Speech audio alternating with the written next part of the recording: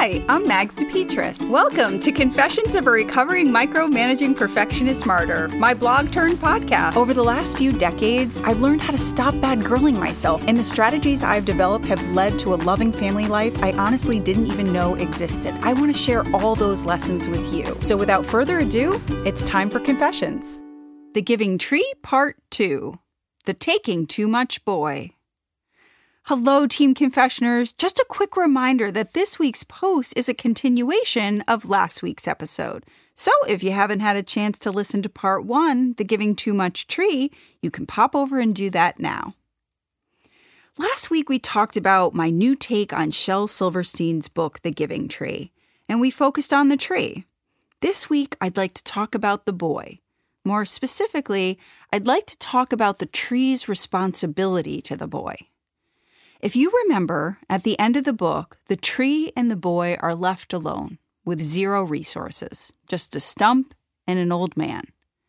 As I change my perspective on the book from being a parenting manual to a parenting cautionary tale, I recognize two things I can do as the proverbial tree in this story.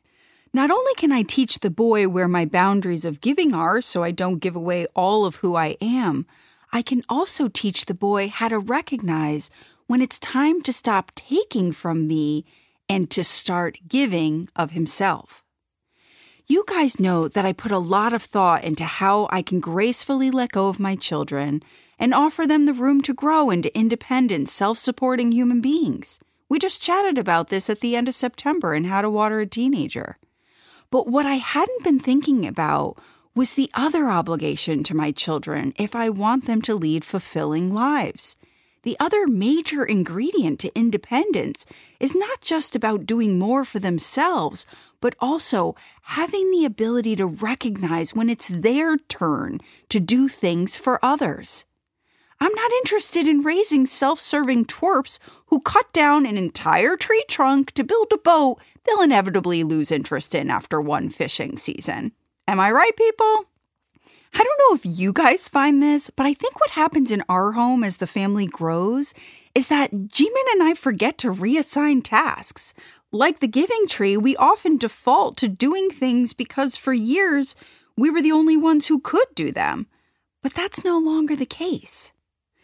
Listen, asking the children to be more aware of the balance of giving and taking in our home might lead to change in their behavior, or it might not. I'm certainly under no illusion that I'm going to get 100% compliance.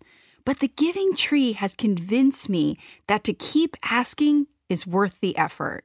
My life has always been the most gratifying when I've been willing to balance both my self-care and my care for others. And I think that's a lesson worth teaching over and over and over again. All right, team, are there any procrastinators out there listening? You're gonna want to be sure to tune in next week. I've got a little reframing trick that's worked wonders for me. You won't want to miss it.